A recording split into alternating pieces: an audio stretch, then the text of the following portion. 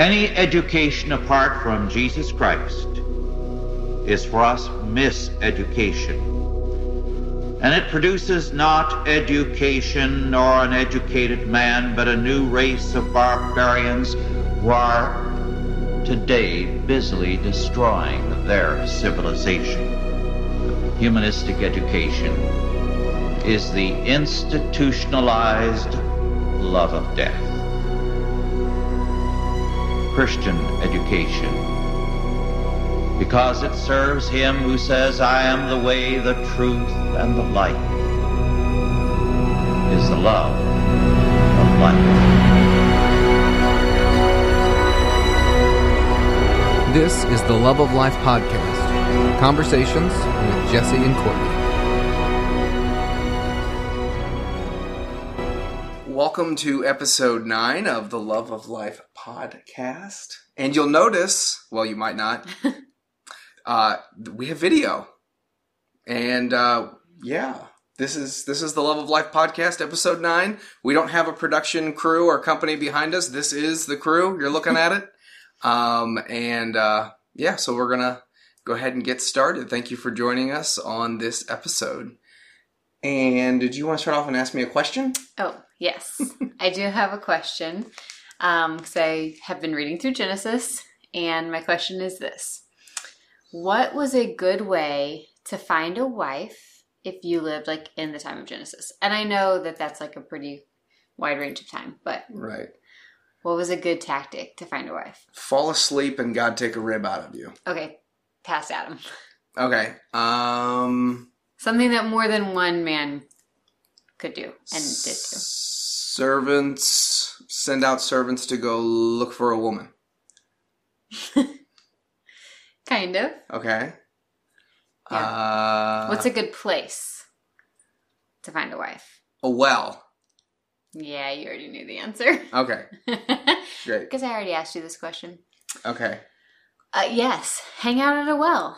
And you're right about sending the servant, because Abraham sent his servant to a well to find a wife for Isaac. And the servant prayed to Abraham's God to show him. And whoever would give him water would be the woman. And it was Rebecca. So that was good. And then Moses found his wife at a well. And he watered her flocks, her father's flocks. And then when she went back home and her dad's like, hey, how did you get everything watered so fast? She's like, well, there was a man there and he helped us. So her dad's like, well, did you invite him back for dinner? And she's like, no. So they went and got him. And then he ended up giving his oldest daughter to Moses as a wife. Wow. Yeah, there might be more. I don't know. But okay. Those two I've encountered found their wives. So you're saying someday when our sons are looking for wives, we can just send them to the local well? It's probably going to be a different place to hang out. Okay. Yeah, because most people don't hang out at wells. Yeah. But we do have a well. We do have a well at our house. So we just bring the young females here when they're of age with our son, 18, 20 years old, something like that. Right? Yeah, I don't know. Maybe 22? No, I think something like that. I think you had the age right. Just okay. I don't know if it'll work to bring them to our well. It might. We have a pretty cool well. Okay, you know what's interesting is John chapter 4. Jesus meets a woman at a well, right? Mm-hmm. And even though, obviously, Jesus isn't looking for a wife, she needs the bridegroom, that is Christ. Whoa, something just hit our window. That was cool. It was big. That was really big. Was that heresy that I just said? What in the world? Okay, anyway.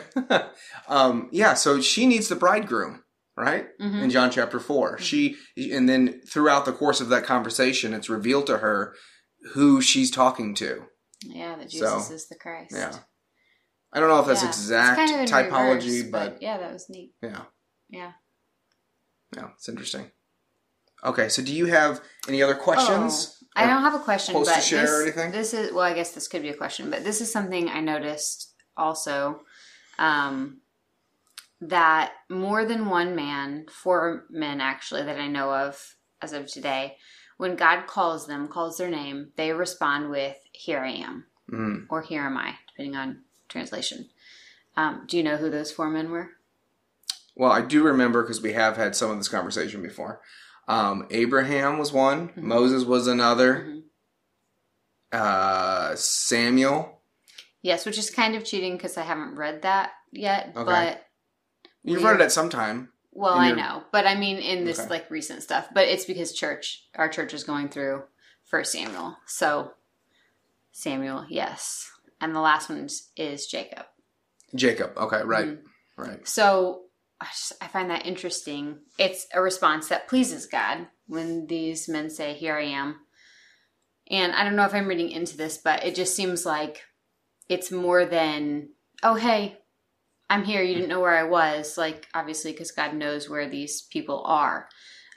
It seems like in their response, "Here I am," it's more of an availing of themselves. It's not just, "Oh, you found me. I'm here, but I'm here. Use me as you will." So I think it's maybe a good response to imitate. If God's calling, like, "Here I am. Use me however you will. Show me whatever you want. I'm available to you." Do you think that's accurate? That Yeah, I think that's accurate. I think you also made an additional observation though about Moses that was pretty interesting. Oh, well, then it was just funny because so Moses says, "Here I am," and God like is pleased with that, and so God's like, "Okay, here's what I'm going to do. I'm going to send you to my people. They are slaves, and I'm going to send you to deliver them." And then Moses comes up with like all these objections. So he gets it right at first. "Here I am," and then he's like, "Well, who am I?" And God's like, "No, I am the Lord, and I am sending you. Like, you shouldn't be worried about who am I."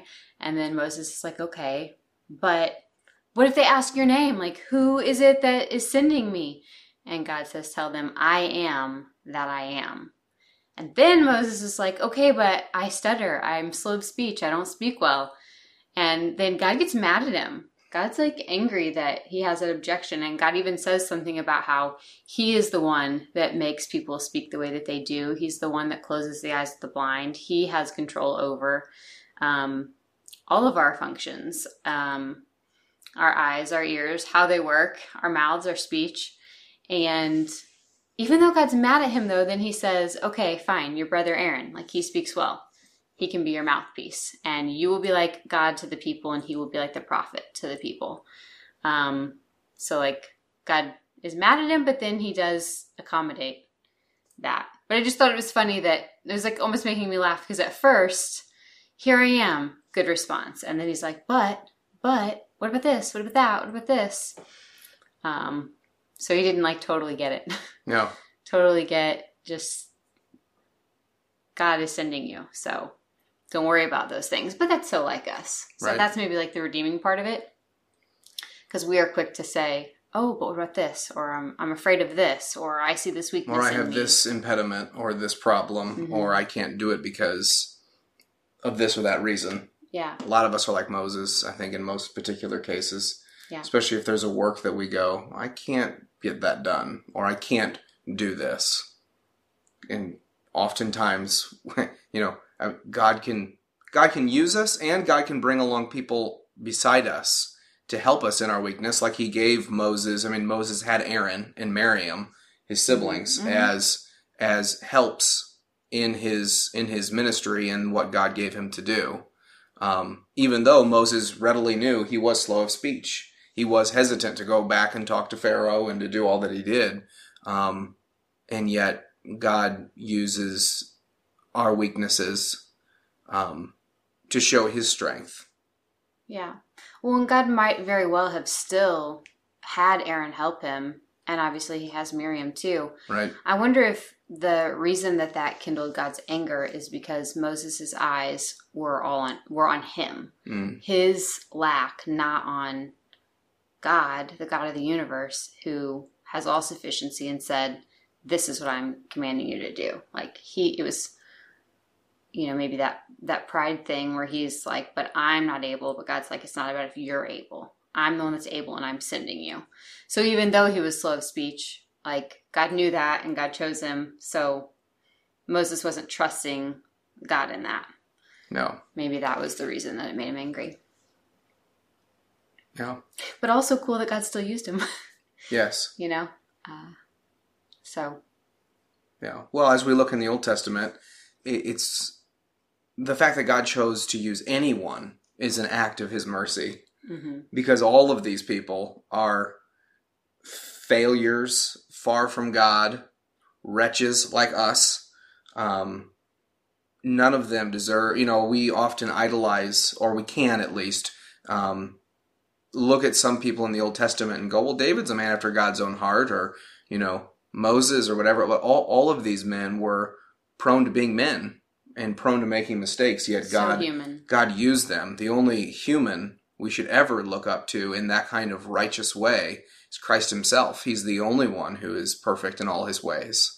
And even just reading more and more, like we've been reading of the Old Testament, I think has been very eye-opening to see man's frailty. Yeah. Oh, yeah. Well, I feel like a difference between, like, when you're reading the New Testament, it's like a lot of, this is what's right, it's clearly spelled out, and this is what's wrong, and it's clearly spelled out. Whether it's Jesus teaching with authority on the scriptures, explaining, or whether it's Paul in his letters that are saying, where he's saying, this is condemnable behavior and it's among you. Quit it, stop it, turn from that sin. Here's what life looks like. Here's what it looks like to be filled with the Holy Spirit. It's just very clear about right and wrong. In the Old Testament, it's like you're reading and it's like, wait, what's the commentary? What is right? What is wrong? What's just like the narrative, and it's just telling us what's happening. It's just like the actions and what are the things that we are getting the definite, God hates this, God loves, this pleases God. Like sorting through some of that is harder because there's so much narrative, I feel like. I have questions like, well, with every chapter I read, I have more questions. Sure. But I think that some of the things as we talk about them, it's like, oh, this could perhaps be, or we know this pleases God and this is maybe why this happens. And then some is still a mystery. But No, no doubt. Did you have any other questions or quotes that you wanted to read or go through?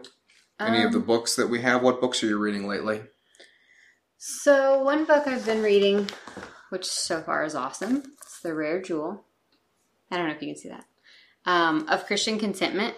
It's by Jeremiah Burroughs. I finished the prayer book by Thomas Goodwin, I think. And I've decided I always want to read a Puritan. Like, I want that to be in my lineup. Yeah. So this is my new Puritan book. It's just really, really good. He talks about how contentment is a mystery, but it's a mystery that can be learned. And as Paul talks about, so he kind of talks about what it's not, and then some of what it is, what it looks like, and then I think he's going to go into like how you can learn the mystery of it. But just a quick word about Puritans too. I find it. I had a conversation recently with someone that talked about the Puritans, and then he basically stated that there's certain writers and certain people who go, I don't. These people didn't care for the Puritans because they were rigid and stuff. And I've heard that remark. I mean, that's one of the things that the Puritans get a bad rap about. And yet at the same time, I go, do these people read the New Testament? I mean, do they not see that the God of the universe is holy in all of his doings and all of his ways?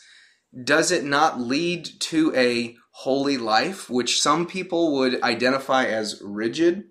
I don't know. So in reading the Puritans, I don't find, is it the word rigidity? Mm-hmm. I don't find that. I personally find a devout fervor and zeal for the Lord, and I know you do too, that I find so remarkable and so missing in our culture, day and age, overtly, that I think, if anything, it would be rushing wind, to quote Keith Green, through the church if people would read more Puritans. I mean, it is, I'm not saying it's absolutely necessary for everyone to read a Puritan, but it should be required reading, I think. I mean, it's really... It's not required, but it's required. It's not required, but in my school, it would be required, so... Yeah.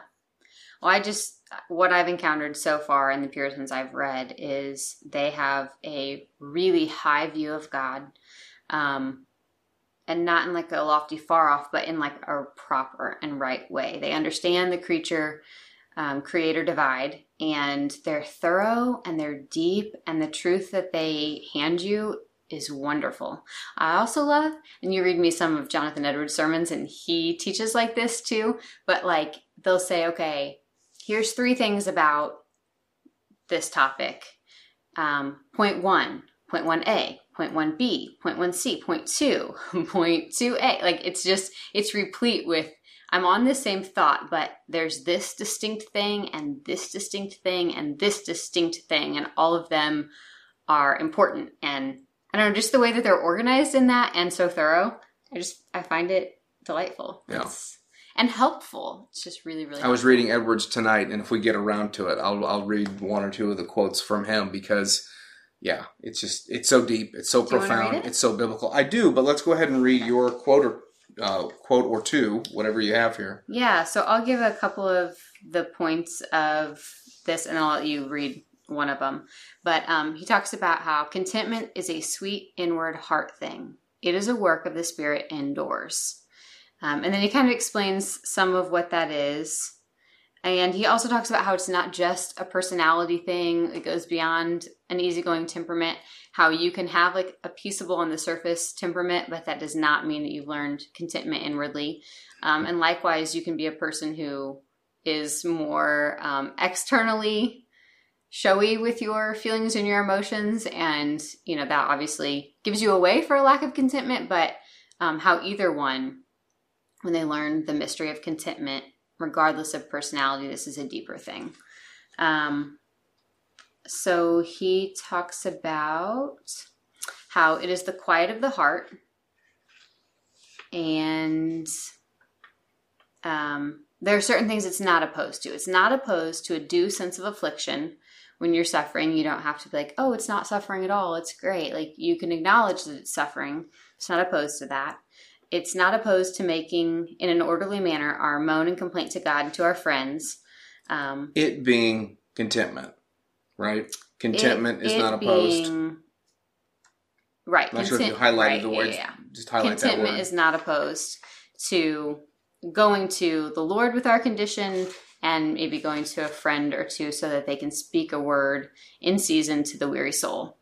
Contentment is not opposed to all lawful seeking for help in different circumstances, nor to endeavoring simply to be delivered out of present afflictions by the use of lawful means. So it's not like we just have to stay with whatever troubles us and that's just fine. Like, we can go to the Lord, we can do what we can, but it is also a submission and resignation of spirit to be delivered when God wills, as God wills, and how God wills, so that our wills are melted into the will of God. But then here are the things that it is opposed to, and point 6 is what I'm going to have you read. Contentment is opposed to murmuring and repining at the hand of God, like the Israelites did. It is opposed to vexing and fretting. It is opposed to a tumultuousness of spirit. It's opposed to an unsettled and unstable spirit, whereby the heart is distracted from the present duty that God requires in our several relationships towards God, ourselves, and others. And he explains for each of these points, like, what he means. And then contentment is opposed to distracting, heart-consuming cares. And then this is the one you wanted. It is opposed to sinking discouragements. 26. It's the one that I wanted. It's the one you wanted. So I read this one to you, and you were like, that's really good. So, yes, it's the one you wanted. Am I prone to sinking discouragements? Do you want me to answer that honestly? I'm just going to read it. Okay, so it is opposed to sinking discouragements.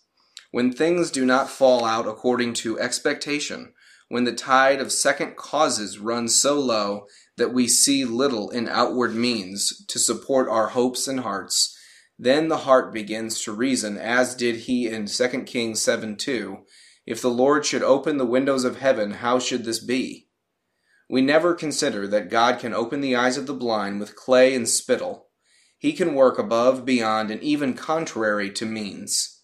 He often makes the fairest flowers of man's endeavors to wither and brings improbable things to pass, in order that the glory of the undertaking may be given to himself. Indeed, if his people stand in need of miracles to bring about their deliverance, miracles fall as easily from God's hands as to give his people daily bread. God's blessing many times is a secret from his servants, so that they do not know from which way it is coming. As ye shall not see wind, neither shall ye see rain, yet the valley shall be filled with water. 2 Kings 3:17. God would have us to depend on him, though we do not see how the thing may be brought about. Otherwise, we do not show a quiet spirit. Though an affliction is on you, do not let your heart sink under it. So far as your heart sinks, and you are discouraged under affliction, so much you need to learn this lesson of contentment. Yeah. It's so good. It's so good. It's so good. My absolute favorite line is, he often makes the fairest flowers of man's endeavors to wither, and brings improbable things to pass, in order that the glory of the undertaking may be given to himself.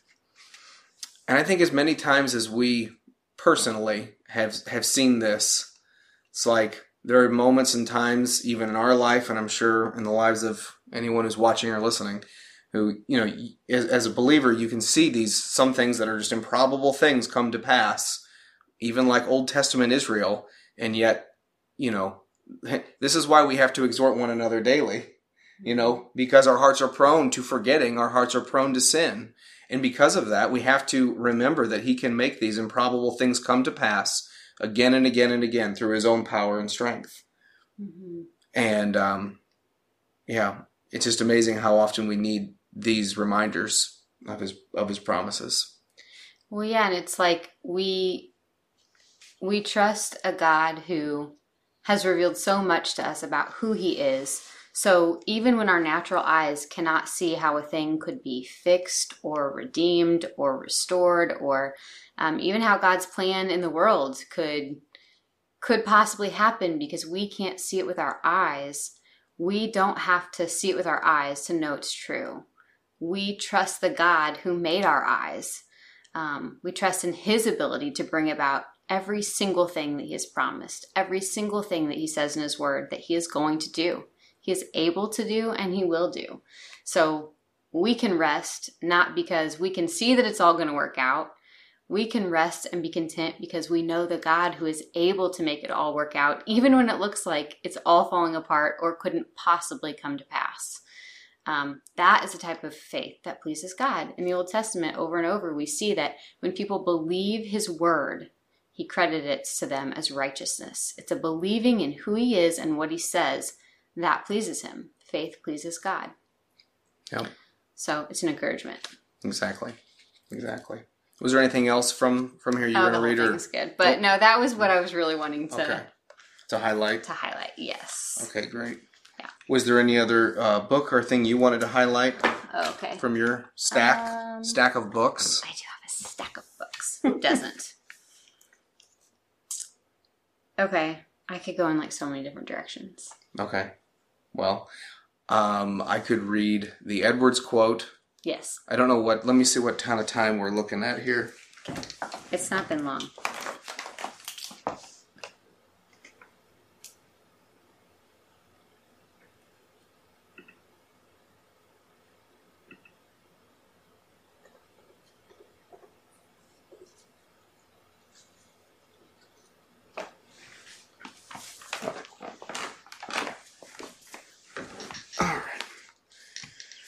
So, I'm reading Edwards, Jonathan Edwards.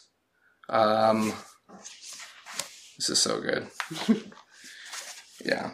Yeah, anything you've read me is so good. Edwards is just, he might be one of, if not my very favorite. But anyway, I think I read this to you a little while ago, and I said,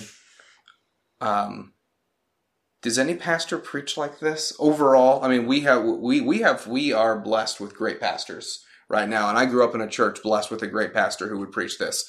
But do we have many American pastors They're few and far between. preaching this kind of word here. So this sermon's called Great Guilt, No Obstacle to the Pardon of the Returning Sinner. And he says, if we should truly come to God for mercy, the greatness of our sin will be no impediment to pardon.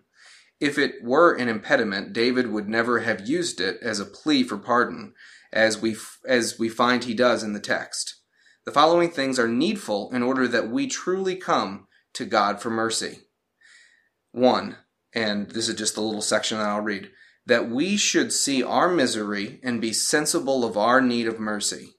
They who are not sensible of their misery cannot truly look to God for mercy, for it is the very notion of divine mercy, that is, the goodness and grace of God to the miserable. Without misery in the object, there can be no exercise of mercy. To suppose mercy without supposing misery, or pity without calamity, is a contradiction. Therefore men cannot look upon themselves as proper objects of mercy, unless they first know themselves to be miserable. And so, unless this be the case, it is impossible that they should come to God for mercy. They must be sensible that they are the children of wrath, that the law is against them, and that they are exposed to the curse of it, that the wrath of God abideth on them, and that he is angry with them every day, while they are under the guilt of sin. They must be sensible that it is a very dreadful thing to be the object of the wrath of God, that it is a very awful thing to have him for their enemy, and that they cannot bear his wrath. They must be sensible that the guilt of sin makes them miserable creatures, whatever temporal enjoyments they have, that they can be no other than miserable, undone creatures, so long as God is angry with them, that they are without strength, and must perish, and that eternally, unless God help them, they must see that their case is utterly desperate. For anything that anyone else can do for them, that they hang over the pit of eternal misery, and that they must necessarily drop into it if God have not mercy on them. Do you hear that at any altar call? Do you hear that at many so-called revival meetings or our pastors when they're telling? I saw a billboard the other day, and it's from a famous evangelist, and the thing just says, "God loves you." That's it. Now, what is wrong with that? Does God love us? Is that true? Well, yes, God so loved the world, he gave his only begotten Son. Yes, it's true, but there's so much more to that. That is a convoluted statement just to tell the sinner who is an enemy of God in his sin before he repents and comes to Jesus that, quote unquote, God just loves you, so come to him. And that's it. If that's all the evangelist, the teacher, the pastor, or the person is telling someone, and that's all, how is the person who does not know and have a relationship with the God of the universe, who, it says in the Psalms, is angry at the wicked every day, how can that person know the real state of the sin in which they are in, which we're all in? We're all born into sin. For us to actually know this, it has to be communicated that the separation is not just, oh, well, you did a few things wrong in your life. Well, everyone does things that are wrong. It's so much greater than that. The wrath of God we deserve that wrath. We don't deserve that mercy. Honestly, it makes forgiveness of our sins all the more glorious to know we are miserable creatures, each and every one of us. But we can be forgiven, and we can have a right relationship with God, and we can be even called, of all things, a friend of God when he forgives us through the blood of his Son, Jesus. Mm-hmm. So to actually have a deeper understanding of the gospel and not a truncated version, it is essential. Because I think one of the things that has bled over into the church, at least the American church, having grown up in America, is this nominal, cheap grace form of salvation. Just, come to Jesus, let him just take care of all your needs and all your little things and all the stuff you need. He can fill all your desires. It's me. It's me-centric. We want a little God that we can put in our pocket and take around with us and who will just bless our lives. He's so much more than that, and we have so much more reason to come to him to beg for mercy. Like Edward says, as a miserable creature, because essentially without him, that is what each and every one of us are. Yeah. But it makes God's love that much more potent and that much more great.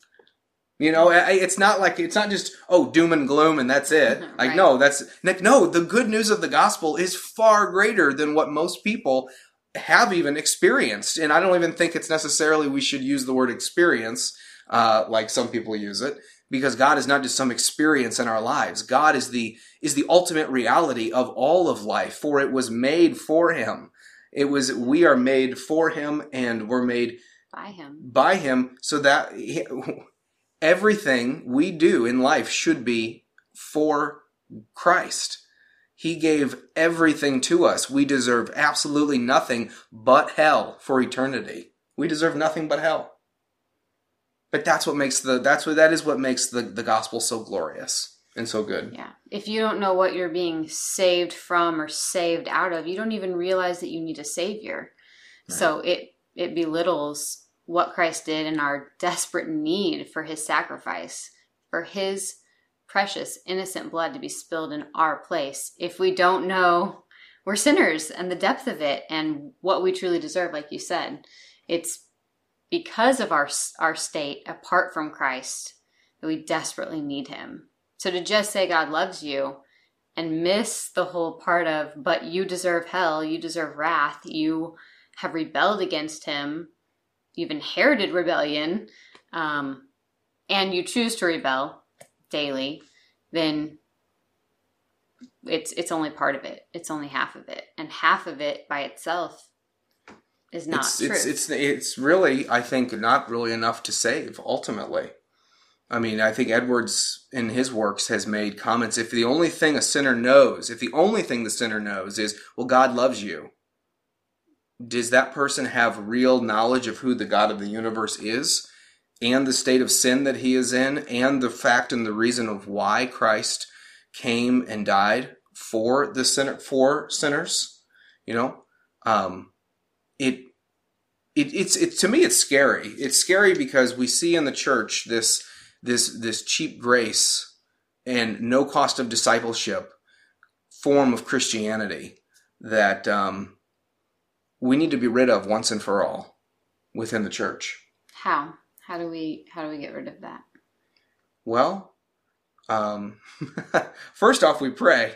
We pray for the current pastors that are in positions of leadership right now, and the ones that truly do know him, that they would be emboldened through the power of God's Spirit to preach an efficacious message of the gospel week in and week out. And I don't really mean just give an altar call but to really preach the whole canon of Scripture, to preach the whole word, and to not truncate aspects of the truth, to ignore, for instance, cultural sins of the day that so many pastors continually gloss over. It is an egregious error for pastors to do that. And I think first and foremost, people like us who, I'm not a pastor, but I'm the head of my home. We pray for pastors. We pray for our current pastors now, who I believe do a great job of preaching the word. But we pray for other local pastors and pastors all throughout the country and throughout the world, that they would preach and understand. They would have a deeper understanding of the message of the cross, truly. And then so as we pray for them, we pray for others who God will raise up to become pastors and leaders and teachers. That would also be, because these are the shepherds. These are the shepherds of the sheep, that have been, a lot of them have been, I wouldn't say all of them, but a lot of them have been commissioned to be the shepherds of their flock and the leaders of their congregation. And they need to preach a whole message. And then also, the men of the church need to be leading their families at home with their wives, with their children. If, they need to be teaching them in the home. Yeah. And we need to be reading the word. We need to be people of the word. In the Bible, sin is clearly spelled out all over it. I mean, it's specific. It's not ambiguous. Yeah. So we should reflect that. Absolutely. In our teaching and even in our talk, in what we teach our children and what we discuss. Yeah. Did you want to share anything else? Did you want me to share anything else? Do we want to wrap up? So I guess just a couple of things. Okay. Because now I'm into Exodus, which is cool. I said cool. I'm trying not to say cool anymore, but it's just a really universally useful word. We do use it a lot. It's probably one of the things we noticed. Not that, you haven't even listened to any of the past podcasts. And the only reason why I do is because I edit them. But as I went through them the first couple episodes, I said, we said the word cool a lot. We probably should limit our usage of that word and find some synonyms. Yeah, those two. That's how George W. Bush says synonym. If I could get it out. There you go. There you go. All right. Okay. Exodus. So one thing is in Exodus 18, Moses is telling his father-in-law that he is judging between all the people to make them know the statutes of God and his laws. And then his father-in-law gives him a good idea about how to set up, pick righteous men and then set up 1 over 1,000 and then over the thousands, people over the 50s. I don't know. He breaks it down so that you have one person to a smaller group of people, and then if it's too hard for them, then they go to the next person up, and then to Moses. And Moses judges the hardest cases so that he won't be worn out.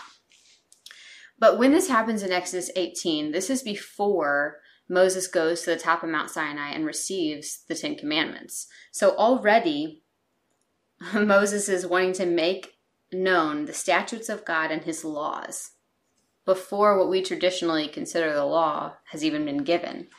And then in verse 21, it says, "Moreover, you shall select from all the people able men, such as fear God, men of truth, hating covetousness, and place such over them to be rulers of thousands, rulers of hundreds, rulers of 50s, and rulers of 10s. That's the breakdown. So again, and then it says, in verse 20, "And you shall teach them the statutes and the laws, and show them the way in which they must walk and the work they must do." And thou shalt not covet is one of the 10 Commandments. But even before that law is given, one of the prerequisites for these men is that they hate covetousness. So already in what we have recorded, and then probably there are things that aren't recorded that God told Moses, but there's already a lot we know, even about what God's revealed to himself, that we should know what he commands, what he likes, what he dislikes. That to me was wait, what? The law hasn't been given, but he's teaching the people the law. What's he talking about? But already from just from creation, there's a lot that we know about what's right and what's wrong and what should be done and what's out of order. So that was neat. Do you have anything to say about that? No. No? Okay. Okay, so then this is another cool thing. So then... Cool. This is another amazing thing. There you go. Mm-hmm. The Lord gives Moses his commands at the top of Mount Sinai. So Moses goes up to the top of the mountain. God comes down to the top of the mountain to give his law. So it had us read Exodus this day where we're getting the law, and then it had us flip to Matthew and read Matthew 5, 6, and 7. And this is just amazing. I said amazing. Don't overuse it, though.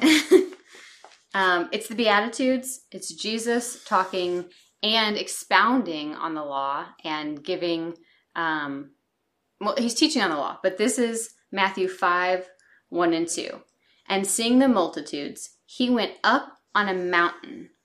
And when he was seated, his disciples came to him. Then he opened his mouth and taught them, saying," and then he begins to teach them. And then several times he says, "You have heard it said," in verse 21, "You have heard that it was said to those of old, 'You shall not murder, and whoever murders will be in danger of the judgment.' But I say to you that whoever is angry with his brother without a cause shall be in danger of the judgment." So he's teaching on the commands on the top of a mountain. Like, that, get it? So Moses on a mountain, Jesus on a mountain. Moses is on the top of a mountain when God comes down to the top of the mountain to teach his laws and his statutes. And then Jesus is on the top of a mountain to expound to the people his laws and his statutes. Like, you're seeing by even the top of the mountain, like, that significance. It would make them go, oh, Jesus is teaching on these very things that God taught Moses on the top of a mountain, on the top of a mountain. So the synopsis for you tonight is men can find women at wells. That's right. And God teaches on the top of a mountain. And God always teaches on the top of a mountain. Okay. Wait, one other scripture is Matthew 5:17. This is Jesus speaking. Do not think that I came to destroy the law or the prophets. I did not come to destroy, but to fulfill. For assuredly I say to you, till heaven and earth pass away, one jot or one tittle will by no means pass from the law till all is fulfilled. So, clearly, even in Jesus' teaching, he's not saying, oh, murder doesn't matter anymore. You can murder. He's saying, not only should you not murder, not only is that sin, but even being angry without cause towards your brother is worthy of judgment. So, the law matters. The law matters, yes. That's and we have a Redeemer who died in our place because we can't perfectly fulfill the law, but the law is our way of sanctification. Yeah. So we should know it, we should learn it, and do our best to ask the Spirit to help us obey it. Yeah, absolutely. Anything else you wanted to say about that? I don't think about that. I have other things from Exodus, but that's the only one I think about, the law. Okay. All right. Do you have anything else? So, yes, okay. I do have one more thing. So, this is a book that I'm reading. I'm almost done with it. It's called Post-Genderism War on the Binary. And I actually know the author, which is a pretty great guy. So, one of the things that the book is about, as you can imagine, is post-genderism and the whole binary, non-binary debacle that we have going on right now, which is just pure nonsense. God made male and female, and he spells that out pretty clear, and it's also pretty obvious and evident, but some people want to convolute things. So, but one of the interesting aspects the author brings about is sort of the genesis, if you will, of where did a lot of this come from. And a lot of this came from feminism, which is very odd, considering, the whole feminist movement. To me, it doesn't.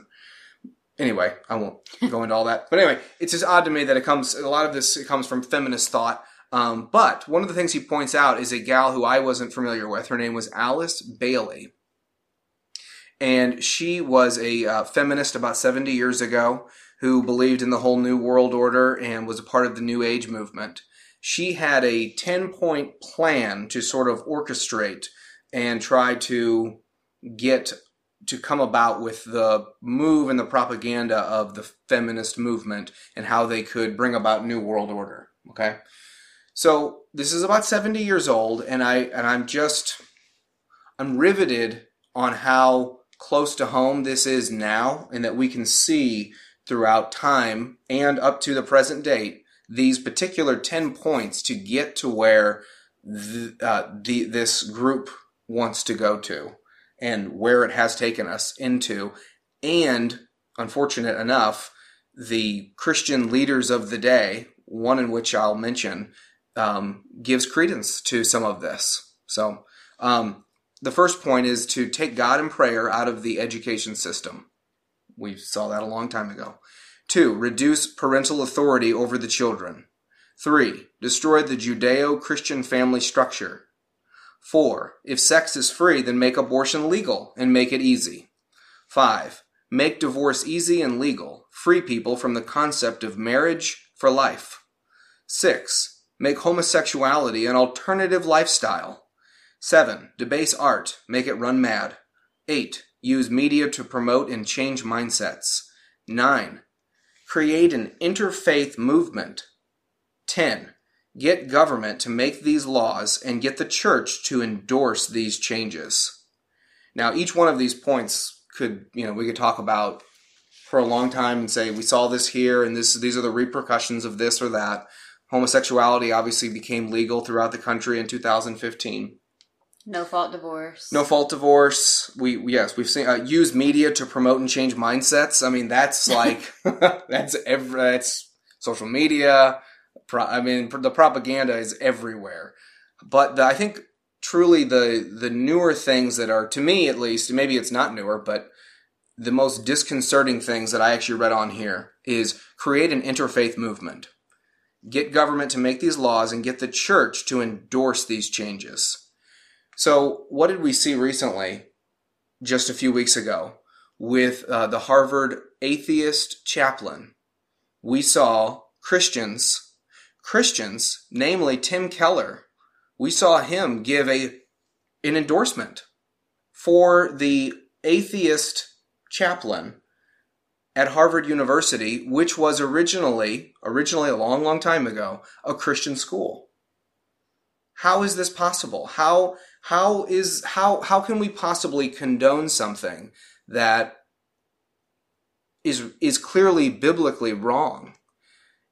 It's not right for a Christian in a spiritual in a setting of authority to give authority to an atheist over a Christian, sit at the same table, so to speak, break bread with this religion and that religion and this religion over here, and come up with some sort of creed for how they're going to organize the school with the various faiths that they have.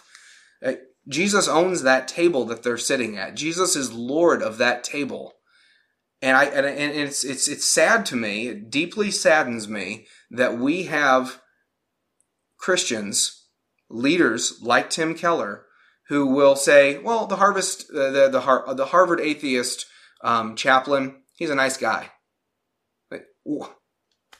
How can we possibly endorse anyone to be a leader in the faith of, or it's ironic because an atheist is a spiritual leader. They have faith. They have faith in themselves. They have faith in man. Yeah, they do. They would hate that though. They would say not. But how can this be? How can this be? And how is this? We can look at someone, Alice Bailey, a feminist 70 years ago, who was saying, here's how we can move about a new world order. And she has men now, Christian leaders, if I may be so bold as to say, men like Tim Keller, who I've garnered a lot of things from, and I think he has done and said a lot of really wonderful things and written really powerful books in the past.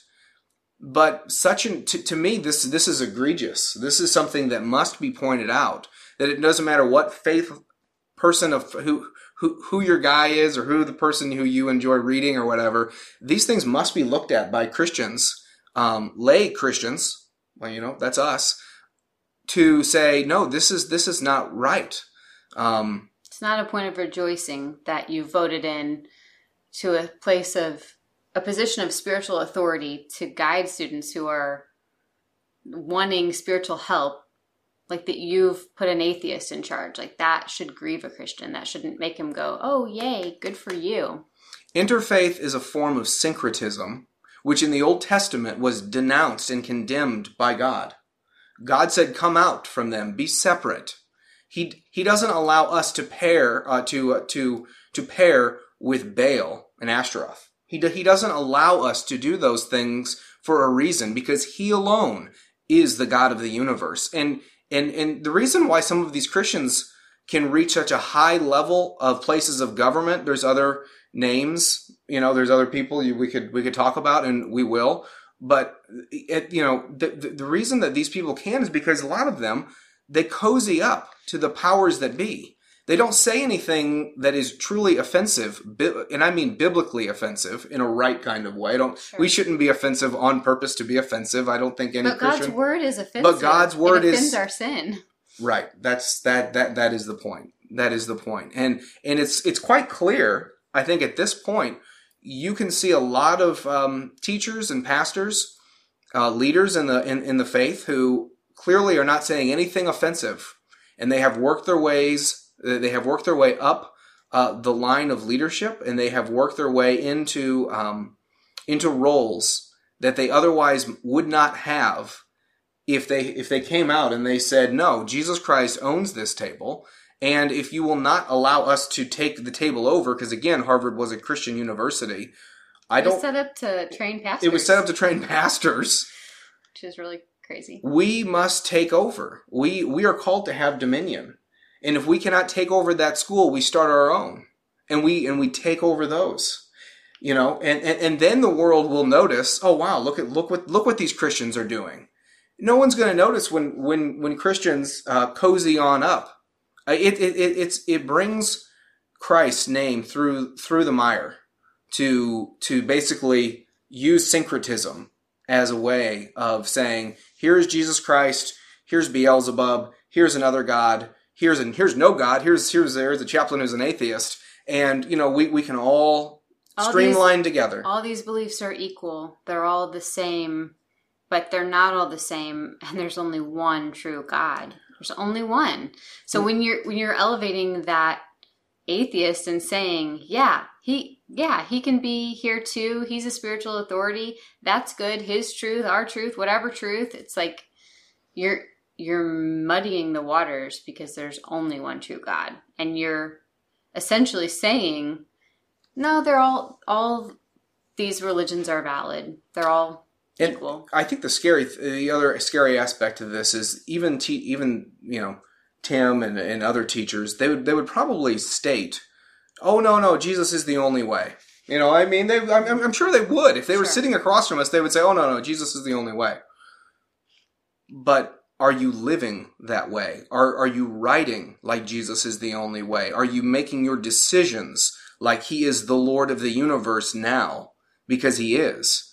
And I think by giving assent and condoning this type of leadership position being filled, and then saying this is okay and we're good with this, I firmly believe that it is not right, and it is biblically wrong for Tim Keller or anyone else to give credence to this.